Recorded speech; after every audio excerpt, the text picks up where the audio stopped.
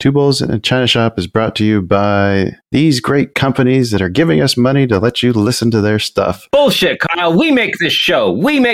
You and me. Two Bulls in a China Shop is brought to you by us. Someone's got to pay the bills, Dan, because it's not our trading. All right, roll them. Hopefully this is the last time you'll hear this ad.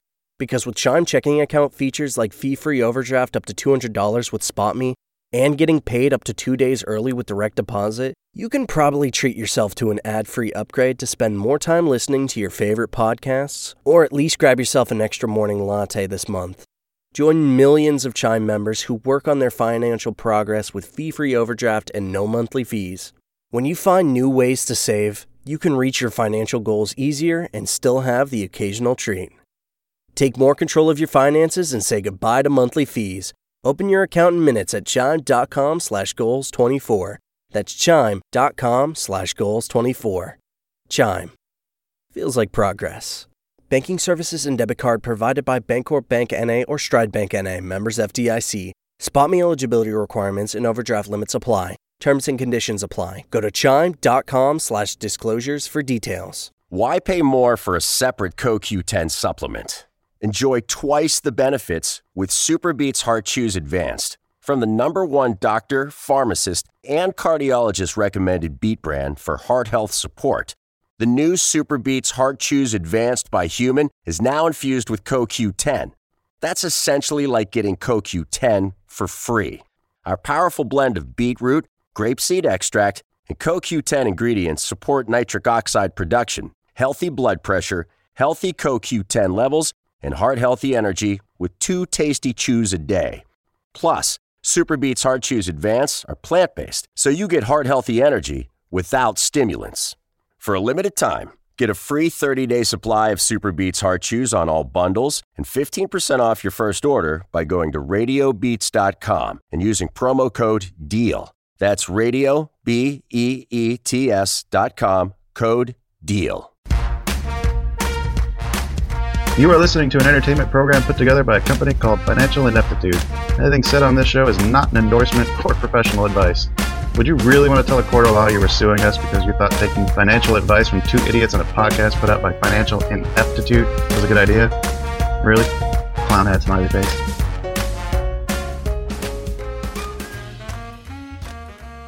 Well, hello and welcome, everyone. Welcome to the China Shop. We've got the doors wide open for a special guest interview episode. I'm your shopkeeper, Dan. With me, as always, is Kyle, creator of FinancialIneptitude.com. How are you doing today, Kyle? I'm doing good. How about yourself? Oh, fantastic. Another fun day in paradise here in the desert. Right? It's getting cold out here. Oh, yeah. And we're both, I'm very jealous of your coldness. Jealous of your cold demeanor. We're excited today. Right. I always get so excited, Kyle, when we have these interviews. We're joined by Deborah W. Ellis, certified financial planner. How are you doing today, Deborah? Oh, great. I'm happy to be here. I'm in sunny California. I'm not sure where you are, other than China Shop. Dan's in Tucson. I'm in Illinois. Okay. So Okay. You probably have the best weather out of all of us, I'm guessing. Yeah. Well, right now it's a beautiful day here. Yes. Oh, fantastic. Well, we're so glad you've joined us here. Why don't you tell the listeners a little bit about who you are, how you got started, and what you do? Well, my name is Deborah W. Ellis. I got started because I was working in the film industry, and my father was in the film industry. And when I said I wanted a job in the film industry, my dad said he would help me get a job, but I had to be real clear that working on film production meant I didn't have a full-time permanent job. So that I had to save half of everything I made for when I was on hiatus in between projects, when shows got canceled, that kind of thing. And I did. Once I started saving, my aunt, who was an avid investor, said, okay, now you have to open up a brokerage account and start investing, which I did. What was real interesting was this was like in the 90s when suddenly the stock market was skyrocketing. Mm-hmm. And I woke up one morning and said, oh my gosh, look at how well we've done. And how do I understand what I'm doing and learn more about it? And I went back and got my MBA and then my CFP. And then I realized I was having much more fun playing with the investments than I was working in production on the set. Isn't it funny? Wow. Everyone calls it playing. You play Well- stocks, you play the markets. No one Yeah. ever says they're working. Well, it's like being in the medical field, you're practicing. So, Yeah, right? God, practicing sounds so serious. yeah. I want a doctor who's actually doing it. Right? Yeah. Don't practice on me. Yeah. Well, when it was playing because it was my own, and I was really just, I didn't take it seriously. Hmm. Mm. It's like I had a job. That's where my money came from. But the stocks were like a hobby until they sort of overcame my interests. I became more interested in what the market was doing and how economics worked and the business of the markets and the serious side of it than I was in whether or not we were going to get the next shot, Hmm. whether or not we were losing light, whether or not someone was in the right makeup or the shots were lined up. Yeah. Hmm. So I started working with clients. I was recruited once I got my CFP from a large firm who wanted a financial advisory division. It turns out that after 6 months, they realized they really were an insurance company and they wanted me to sell insurance. And I saw the writing on the wall and left. Right. And that's when Chris Schnell and I opened up Cogent because we didn't, I'm not going to write a financial plan for someone that explains to them why they need insurance. Right. And that was sort of the impetus that we're fee only. We don't get compensated by any other means than what the client pays us.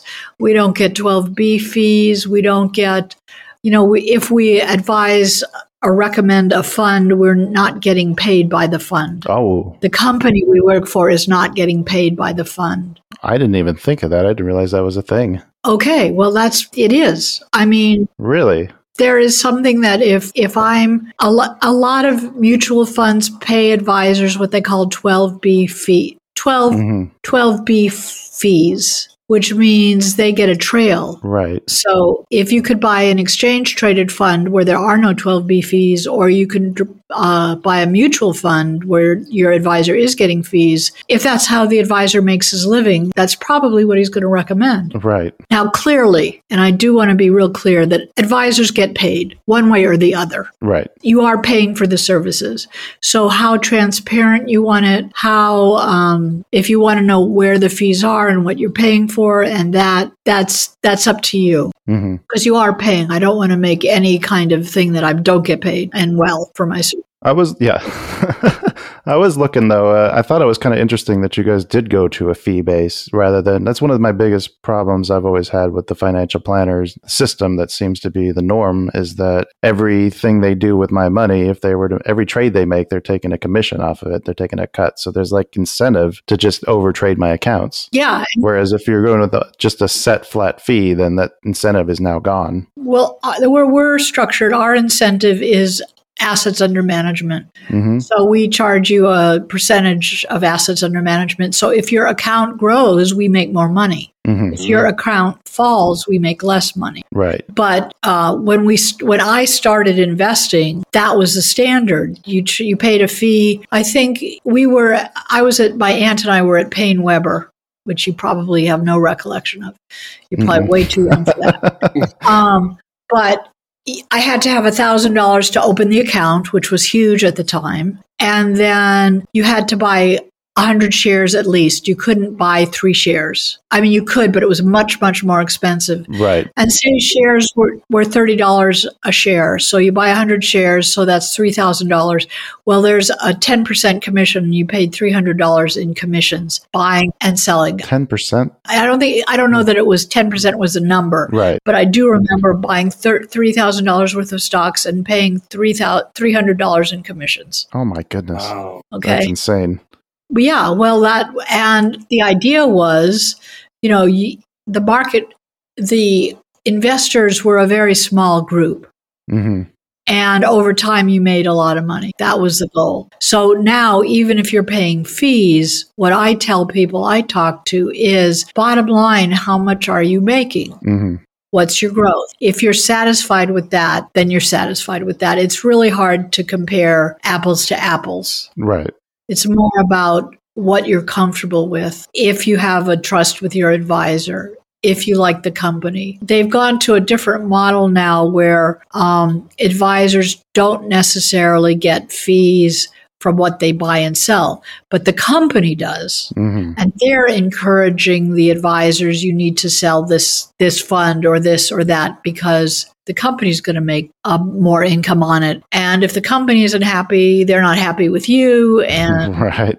your job is on the line. So we really try and steer away from that. I charge for a financial plan, depending on how complex. And then if you want us to manage your assets, we charge a fee based on how many assets are under management. So what goes into a financial plan then? Like what do you, why do people need that? What are you trying to plan for? Everyone is planning for something different. Mm-hmm. The obvious, the typical is in California, I want to retire. Do I have enough money to retire? This is my pension. This is how much I have saved. This is my lifestyle. And basically, I tell most of my clients, this is California. You have enough to retire. You can live under a bridge in a cardboard house. And it doesn't matter how much you have. The bigger question is, what kind of lifestyle do you want? Right. And that's where nuts and bolts, we have to do an analysis of all their expenses, all their expected expenses. Do they want to travel? Do they want to send kids or grandkids to school? Do they want to leave large assets to family members? Are they going to buy a new house?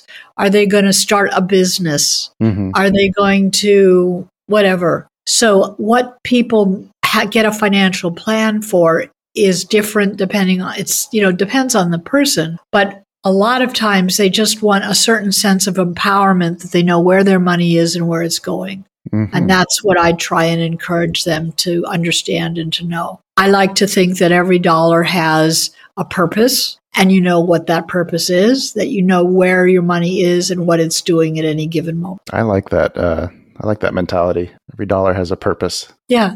Yeah, that's a good one. When people come to talk to you, are they normally young people or are they normally the older getting ready to retire? I'd say my largest group of clients right this minute are older with large assets, high net worth. Mm-hmm. They may or may not be retired, but they're trying to figure out how to either preserve their wealth or what they're going to do with it, how they're going to live on it going forward. But I do have a lot of clients who are younger. Mm-hmm. I do have clients in their 20s and 30s who want to figure out how to save and where they're going and what they want to do. Right now, I have a client in Beijing, China, who's teaching English over there. She's American. Mm-hmm. And I'm not sure how she found me, but she wants to know how to set up herself financially to move forward and to be successful. Mm-hmm. So I have the full range. And then I have clients in their mid 30s who have businesses and don't understand that you need liability insurance, don't understand that you need to set your business up under a certain designation, a corporation or a S Corp or a LLC, or don't understand how to structure it. And they know they need some sort of financial plan to lead them through that. Oh, we might need to talk to you then. Mm-hmm. We got some right end now, of year stuff. I'd love to talk to you at any time. I'd have to get my wife involved. She's the business manager. I'd love to talk to her at any time off the record, off the whatever. Excellent. That would be fine. But it runs the gamut, and the more clients I deal with, the more I understand all these different things. It's like one big question that's come up just in the last couple of weeks. A client who lives very modest lifestyle and has significant assets, and their pension isn't going to cover their what it costs them to live every month. Mm-hmm. But it's not a problem. They have the assets. It's just my question was, okay, where are we taking the assets from when? Mm-hmm. How do we do that? And that was part of the planning process. Which account are we taking it, through the deferred accounts or the Roth or the taxable accounts, just laying all that out. Interesting. Do you find that people have trouble pulling assets if they've been spending most of their time being savers? That's one thing that Yes. I've run into some struggles with. Yes, and it's very interesting because there is two totally separate mindsets about investing. Mm-hmm. when you're younger, it's all, how much can I save? How can I invest it? How much is it going to grow? Yep. Once you reach a certain point, it's like, oh my God, how do I preserve what I have? I don't want to lose it. Right. I would like for it to grow, but I've got $2 million in my retirement account and I don't want to lose 20%. Right. Yeah. So that sets up a whole different, what we call a risk profile, or the way we're going to allocate assets, how we're going to divvy it up. And then there are the clients who just want to take income from it.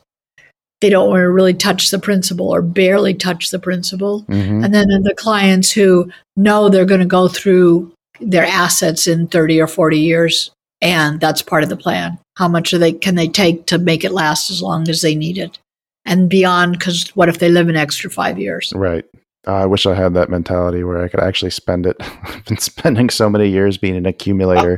It's so hard to flip that switch and actually take the payments. Well, it's a mindset. I mean, Mm-hmm. you really have to. One of the other things I really want to encourage people to do is to understand what their attitudes about money are, what were the rules they grew up with. Mm-hmm. You know, like if you think you're wealthy, it doesn't matter how little you have, you're wealthy. If you think you're poor, it doesn't matter how much you have, you don't have enough. Mm-hmm. You know, there are billionaires who say, oh my God, I need another 10 million, or another 10 billion. It's just Right. like not enough.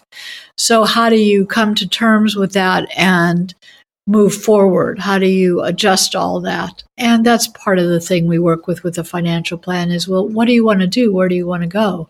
You don't want to spend your money. That's awesome. But if you really want to travel to Europe for a summer and travel first class, you might want to take some of the money out. Right. You can't take it with you, too. Yeah. I mean, but maybe you have heirs. But even that is negotiable because you don't know what your kids are going to grow up and want to do. Mm-hmm. Or how successful they're going to be in their own right, or whether it's going to mean anything to them. So you really have to look at the big picture, and that is financial planning, and that is a big step.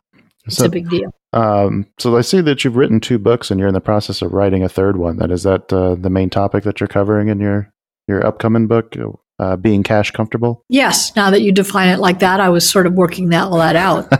The idea, I had a client, I had someone I worked with who does podcasts. What? What's her name? And can we talk to her? Yes, you can. Her name is Sloan. She's wonderful. Look her up. Sloan. Okay. She is awesome. She works with women, but she would love to talk to you. Dan will put a dress on. Yeah. I can get 7 figures. Yes. I'm already Her wearing a company dress makes- at the moment.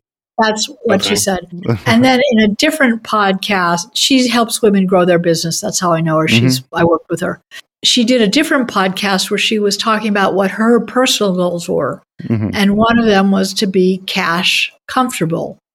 She credited the term to Kelly Roach, who's another, coach. Mm-hmm. But the idea, she said, was she wants to know that if she wants to go buy a Maserati, she wants to go buy whatever she wants, she's got the cash. Right. And that's, to me, real old school. That's how I was raised. That's how I've always been. Yes. Yeah. This raises all these flags like, you're making figures. How could you not have whatever cash you wanted at any given time? Right. I hope if she hears this, I'm not offending her. Because I didn't exactly ask her that. I can bleep that out. We'll bleep out the Definitely amount. Thank you. Okay. Please. You're worth beep. Yeah. But that brought up the whole question to me, what are the challenges and why that this generation, or this time, I guess is a better way of phrasing it, people think credit cards are an alternate form of income. And they have no problem just running up the credit cards and paying off the interest, or not saving cash, or they have so many different things they're juggling that the money needs to go here, the money needs to go there. I've been asking people, what is it that challenges you? Why can't you just go out and buy the car you want to buy? Mm-hmm. And so that concept of cash comfortable, that you can do whatever you want to do, and you know what you want to do. I mean, like, I personally don't want a Maserati, so I don't need $100,000 sitting in cash for my next car. Right. Yeah. But people in certain financial brackets or timeframes really do want that. Mm-hmm. Yeah. And there's no reason why they don't. So I'm looking at what is your level of understanding with money? Where are you coming from? Where do you want to go? How do you want to do that? That gets the circle comes full loop. So we touched on this just a minute ago. I actually wanted to ask you this before we get too far off the tangent. As far as the younger people that you have working for you, have you been seeing an influx of that from the younger generation getting interested in investing in personal finance since, we'll just say, since COVID started? Or has that been something that's been growing since before? I can't really say. The interesting thing was over the last year, over 2020, because everyone was locked in, suddenly everyone's worrying about the money, and I was real busy. It's like they're sitting home thinking, oh my God, what's going on with my money? So I've had a big influx of all ages. Mm-hmm. But yes, I think there are a lot of younger people who are very interested. And the ones that contact me, reach out to me, generally they, for some reason, have access to some money and they're not really sure what to do with it. Mm-hmm. And I'm really glad about that because statistically, you win a $300 million lotto, 70% in 5 years are going to have less money than before they started. I always wondered how that's possible. They don't know what to do with it. Right. And there's 100 people saying, come with me, my dear, let me make you a star. And trust me, I'll put it here. And it's a wonderful investment. Yeah, Kyle, you give me $300 million, I'll show you how it's done. Exactly. Yeah. And a couple clients I have had a large legal settlements. And for whatever reason, their attorneys or whoever, they had the savvy to look up fee-only financial advisors and called me to go over what are their options. Mm-hmm.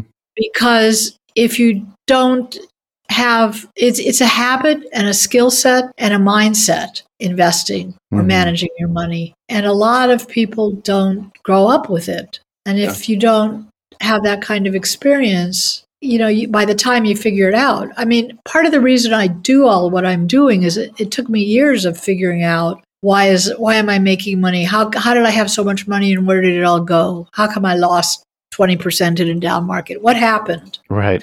Why couldn't I control it? Why didn't I know better? How do I mitigate the risk? How do I help my clients avoid the mistakes I made? How do I help them get to the level I've gotten to? So that's part of where I'm going and what I'm doing. So what was the answer? You can mitigate risk. You can't control it. Okay. Dang it. Thought you had the golden ticket. She did. Oh yeah, the algorithm. You're right. The algorithm that's going to, there is the quant theory that's going to run the market. Is that why there's a site called Quant Data? Is that what that means? Yeah. There's all these funds are calculate. What they put in the funds and how much. It's all quantitative analysis. Wow. The problem with that is, garbage in, garbage out. Right. So, if you're not interested in understanding or studying individual stocks or different kinds of investment products, index funds or mutual funds that have good track records are fine. That's awesome. You diversify a little bit. You have 4 or 5 funds, and over time, if you keep saving, you should be fine. Dollar cost average. Yeah, that's one way, or any of the above. But my issues, because I was raised on individual stocks, that's all we had. We would read Value Line every week and pick the ones and the twos, the least risk, the most possible ones. That we do the research on them, and we'd call up the broker and say, "What do you think of this?" And then we disregard whatever he said. My aunt collected AT&T for God knows how long, and just it's the baby bells. It's split. It's like, oh my God, where did that come from? AT&T is still a good dividend stock. Yes. I think it's absolutely. It's giving out about 7% now. It is again a good dividend stock. It was. Yes, good point. Yes. Yeah, it is again. That's like GE. At one point our analysts notified us that that their finances weren't as impeccable as they would want, and they would probably have to stop paying their dividends. So, we sold it out of our client accounts and out of our accounts and that kind of thing. But then, they stopped paying dividends, but it went down to $7 or $8 or something like that a share. It's at 100 now, but that's after a reverse split. Yeah. And it was a really good company still. it was a bargain. So, we bought it. That's kind of a thing. But if you aren't interested, or, most people aren't going to sit and read all the analysis and figure all that out. That just happens to be who we are. That's what we do. Yep. That's exactly right. I think we've talked many times to people that want to, they look at this like a get rich quick thing, like studying stocks and then just trying to pick winners. But the reality of it is it's a full-time job if you want to do it right. Yeah. And be successful at it. Yeah. And, it's like with baseball, you have a 300 average. Mm-hmm. What is that? 30%? Yeah. Yeah. So you're a Hall of Famer. Yeah, we like to do better than that, but obviously we all do, right? Yeah, but you don't know what the next COVID event's going to be, or the next Twin Towers, or they call them black swans, Mm-hmm. where something could happen. We know that the market is really high now, and at some point it'll come down. So we try to diversify and do different hedge strategies and buy different kinds of things that if some things go down, these things won't go down as much. There's strategies like that we use. So when do you still analyze individual stocks, or do you mostly look at like market sectors and hedge funds, or not hedge funds, ETFs and more broad-based baskets? I'm still an individual stock person. I don't analyze. I mean, I look at the analysis that my analysts do. Mm-hmm. We subscribe to certain kinds of analysis that I believe in wholeheartedly because they follow all the things I was raised with, all the kinds of rules.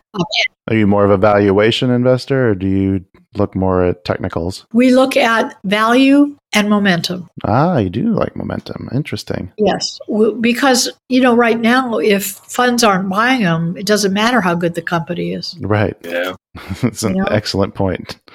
My husband loves Ford. Mm-hmm. He kept buying Ford, especially when there was all the publicity about the new owners and how wonderful. There was all these good things about it. Right. No one was really interested. Now that they're going electronic, suddenly there's more interest in it. Yep. But they've got a whole lot of other things going on. Also clarify, disclaimer, nothing that I say is a recommendation. SEC, Yeah, well, we have our own disclaimer we play at the beginning of the show too, and at the end. Okay. Thank you. Nothing that I say is a recommendation that for anything you should buy or sell right now without talking to your financial advisor. Which hopefully will be you. That would be fine. But be that as it may. Let's pivot a little bit to the film industry. I want to know what you did in the when you were getting started in that. Were you like working cameras? Were you an actor, actress, directing, producing? My father was an episodic director. Mm-hmm. And I came in as a camera assistant and worked on a little of everything. I did features and episodic, but I ended up in situation comedies, multi-film camera shows, mm-hmm. like a Cheers or Bob Newhart. Those are the old shows. Like Cheers or on Cheers? I worked on Cheers. Awesome. Really? Oh, yeah. My husband worked on it more than me. I didn't work full time on it, but I worked on that. I was a loader over at Paramount when Mork and Mindy was shooting and Laverne and Shirley were shooting. I remember that. Yeah. And the stories about Mork and Mindy, about Robin Williams, were just too funny because he'd be all coked up and he'd start going on a tear. And, I love it. Theoretically, you shoot a scene and stop, and they reload the cameras, mm-hmm. right? He didn't stop. Right. And the coordinator and everyone would say, just let it roll, run out of film, let it go. Just let it go. And that's what they did, and they got whatever they could get. Oh, my goodness. Yeah. But he was incredible. I mean, he was such a loss. I remember watching one of his first stand-up. It was one of the first stand-up videos I watched. Back in when I was in the Navy. Yeah. And you talk about, he looked coked up.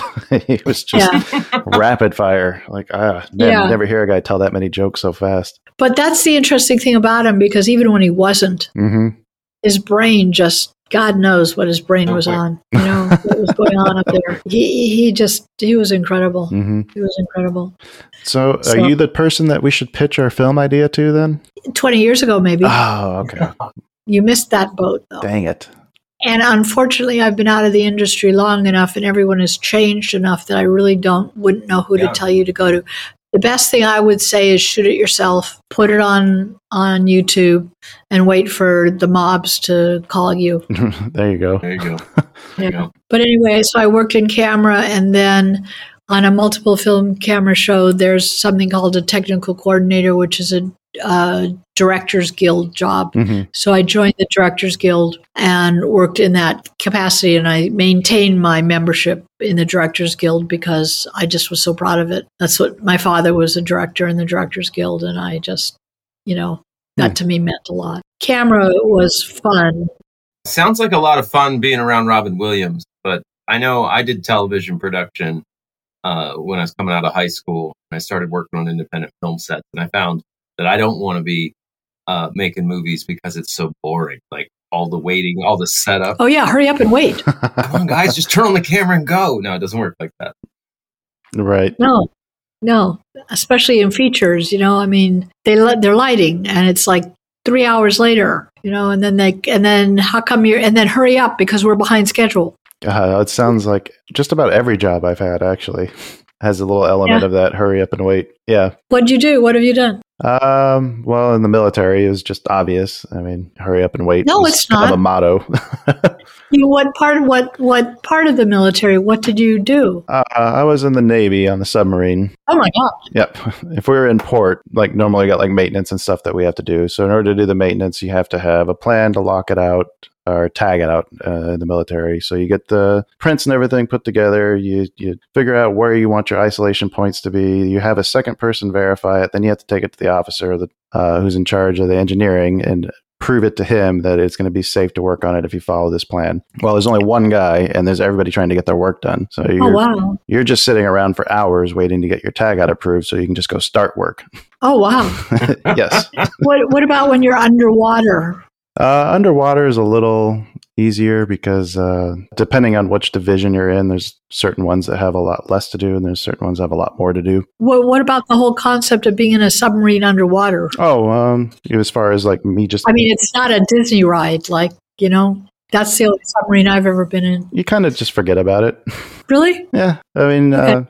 You just get into a routine and then the days just kind of go on. It becomes one long day. Call your where you sleep. It's called the time machine. As you go fast forward 8 hours and try to make it go by a little quicker. Oh wow, that's interesting. That's really interesting. Thank you. Yeah, steel mill is kind of the same thing. You got to get everything all ready to go, but then you have to wait for everything to step down so that way you can actually get your job done. Yeah, but it's go because every minute you're down costs hundreds of dollars. Yeah, absolutely. Do they pass that pressure along to the employees? Oh yes, of course. The worst part is when you have to answer all your managers who keep calling you asking if it's fixed yet. Is it fixed yet? Well, it would be if you get off the phone and let me do it. I think one of the person in charge, one of the managers, the shift supervisor, he was on the phone with somebody asking what was going on. He tried to hand it to me while I was in the middle of fixing the problem. I had it identified. I just hung it up and handed it back to him. Like, call him back in 5 minutes and tell him it's going. That's funny. I was going to ask about the other books then. You had 2 other books that you got published, Women in Wealth and Your Money and You. What are those about? Well, Women in Wealth the intent was to empower women to take more control of their finances, to not just have their husbands or their financial advisors or their whoever tell them what they should be doing with their money. My intent was that they get a better understanding of what money's all about and what they need to watch out for or pay attention to. Mm-hmm. So that's the one that gets read a lot too. It's a Amazon Kindle. Oh. And you're part of that. I'm part of that thing where you can pay a monthly fee and read whatever you want on their lists. Mm-hmm. So that gets read. My first book, Your Money and You, was more in hindsight. It was, look at how smart I am and aren't I clever? Look at how much I know. And it wasn't, the intention wasn't necessarily to sell it. It was to be able to walk into a prospective client's office, thump it on the desk and say, see, I'm credible. Uh-huh. Give them a copy of the book. They may never read it, But they'd thumb through it and look at it and see the chapter titles and stuff and say, well, okay, she might be worthy of talking to. That's smart. I like that. Yeah. Yeah. Women in Wealth. We'll make sure we put some links to that in the description, by the way, too. Women in Wealth. Thank if anybody you. wants to check that out.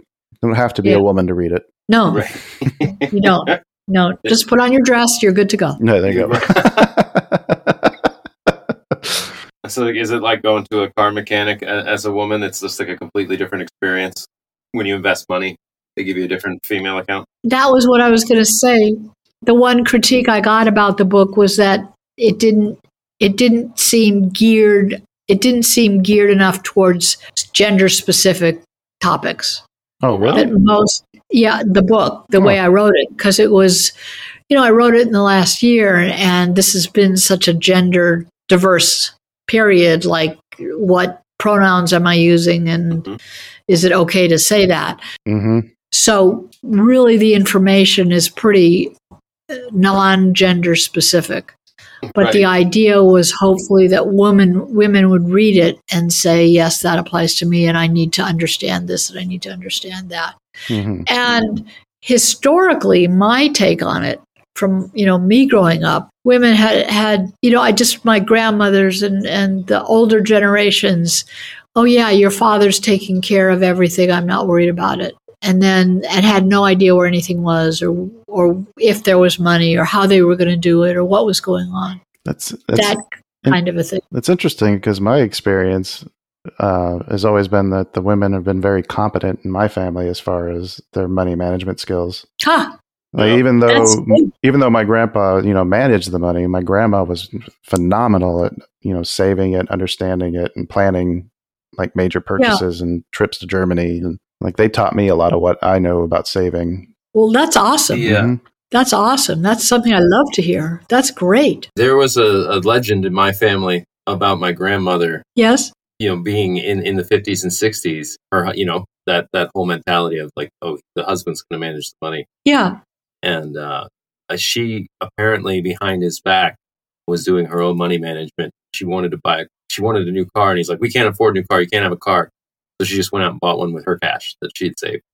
Yeah. And like became this legendary woman. There you go. Margaret brought her own car with her own money. How did she do that? It was like this mystifying feat she pulled off. Oh my gosh, that's hilarious.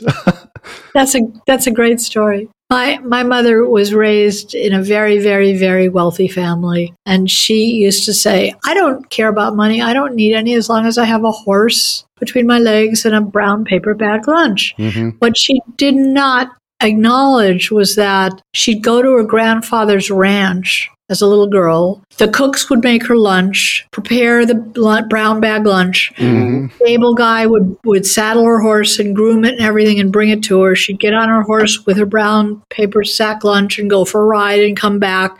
Someone would take the horse. Dinner would be on the table. She had like no concept of money at all.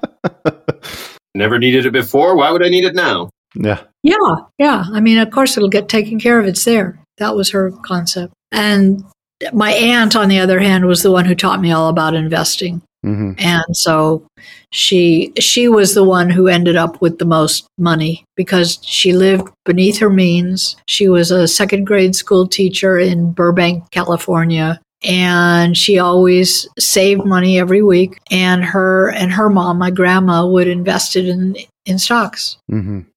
And just let it grow.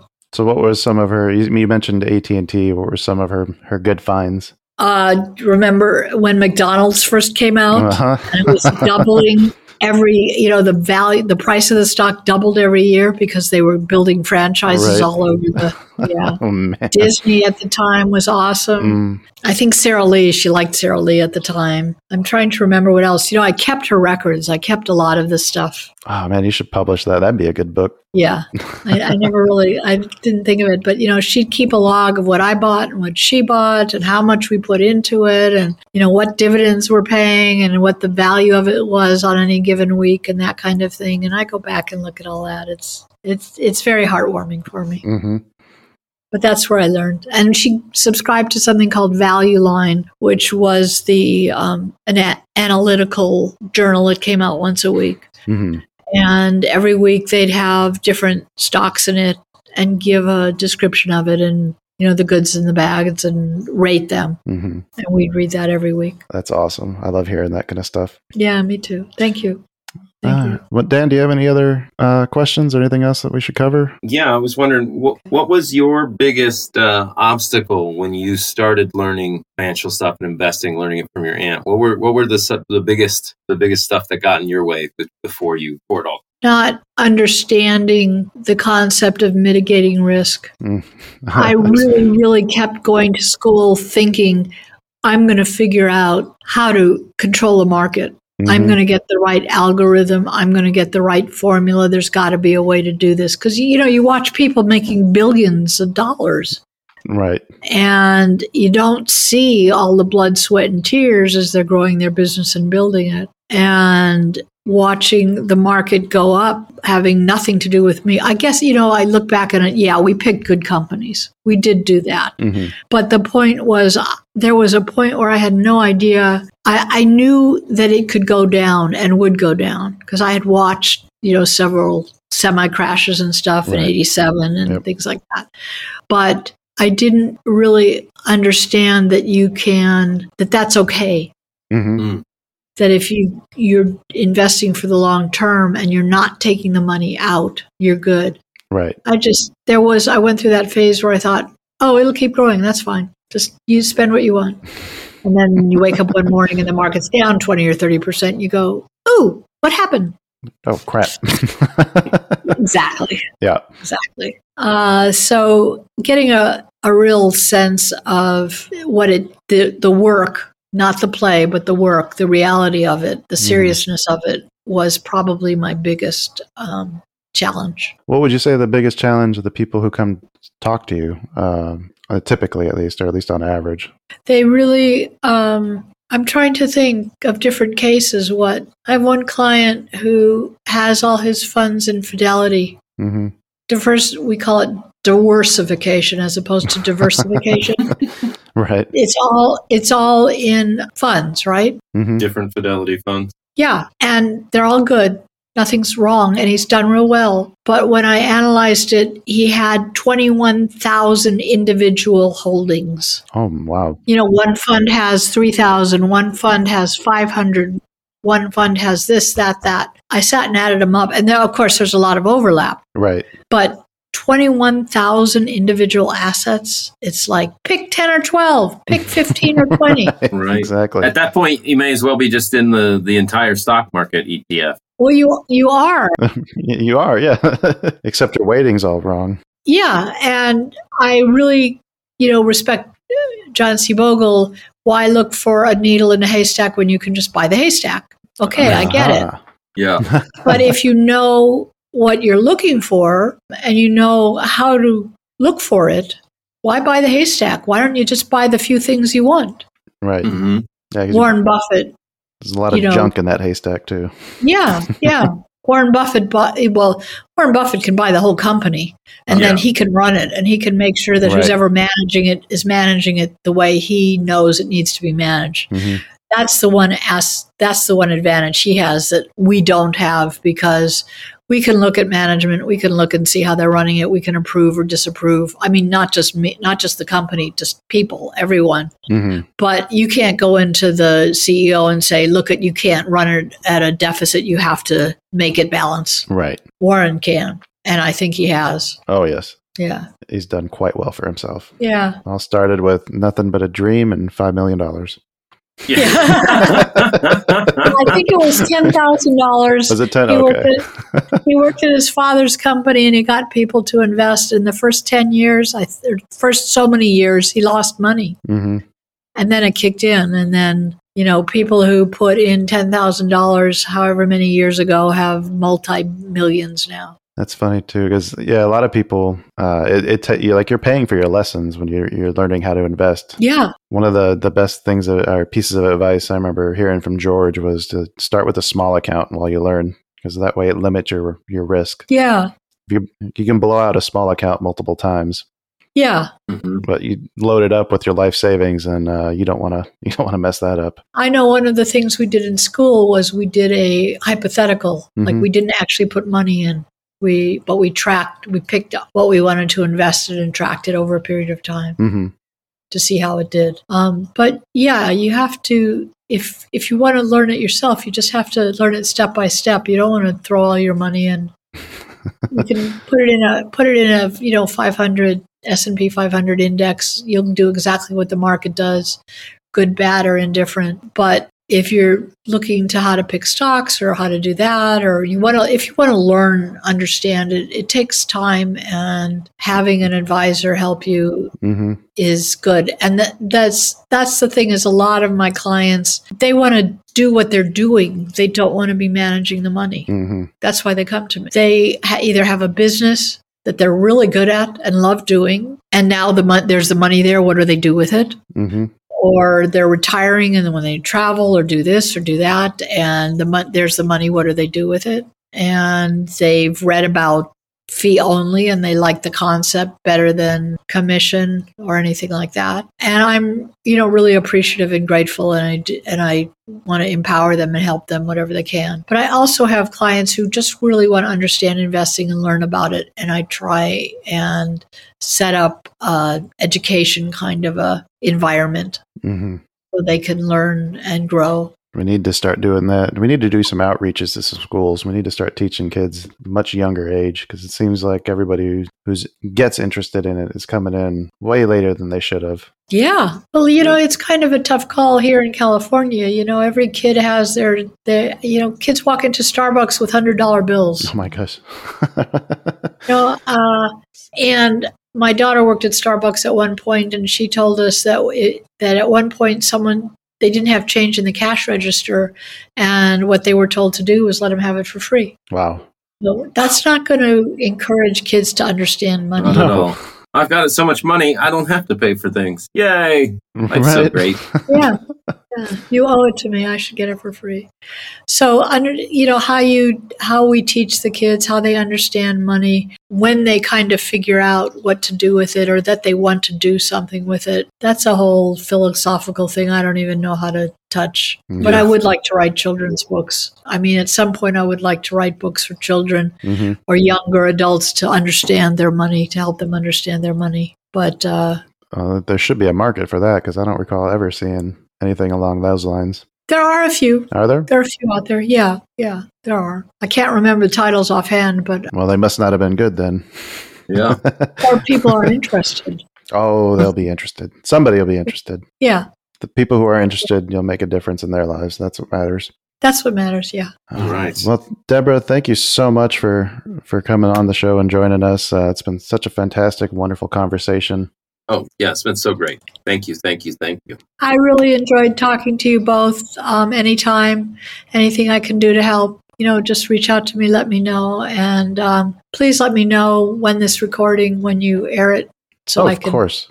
hear it Yeah, and yeah. send people to the podcast. Before we go, do you want to one more time let people know where they can find you? Yes, Deborah W. Ellis, DEBORAH, initial W, Ellis, ELLIS.com, DeborahWEllis.com. I'm on LinkedIn, Mm-hmm. and you can call, I can give you a phone number, Sure. 805-585-5424, extension 2. I'm writing this down so I can put it in the description too. Yeah. Okay. And you Awesome, work with people awesome. outside of California too. You doesn't have to be Yes. just located in California. No, you can be anywhere in the world, pretty much. We're registered in Colorado, California, and Hawaii, but honestly, we have clients in a lot of states. Once we have over so many clients in a state, we have to register, but that's just easy paperwork. Mhm. I mean, there's no reason we would not take a client anywhere. Awesome. And then we've also Fantastic. got your books, Women and Wealth, Your Money and You. We'll have links for those in the description. And Okay. your upcoming book, Being Cash Comfortable. Yes. And anyone who wants to reach out to me, I will send them a PDF of either of the books if Oh, they're that's interested. awesome. And offer them a 30-minute complimentary consultation for their specific situation. Awesome. Wow. Oh, you know what? Okay. Let me give you my email address. Oh, All yes, right. please. DELLIS at cogentadvisors.com. That is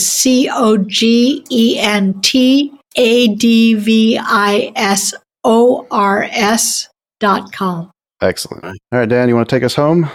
Well, thank you again. It's been such a great time talking to you. This is the first actual financial advisor certified that we've gotten on the show, so we're just so grateful. You're such a wealth of knowledge. Anybody out there interested? That email DELLIS at cogentadvisors.com. We're going to have the phone number in the episode description. Great having you, and happy trades, folks. All right, bye. Bye. Thank you.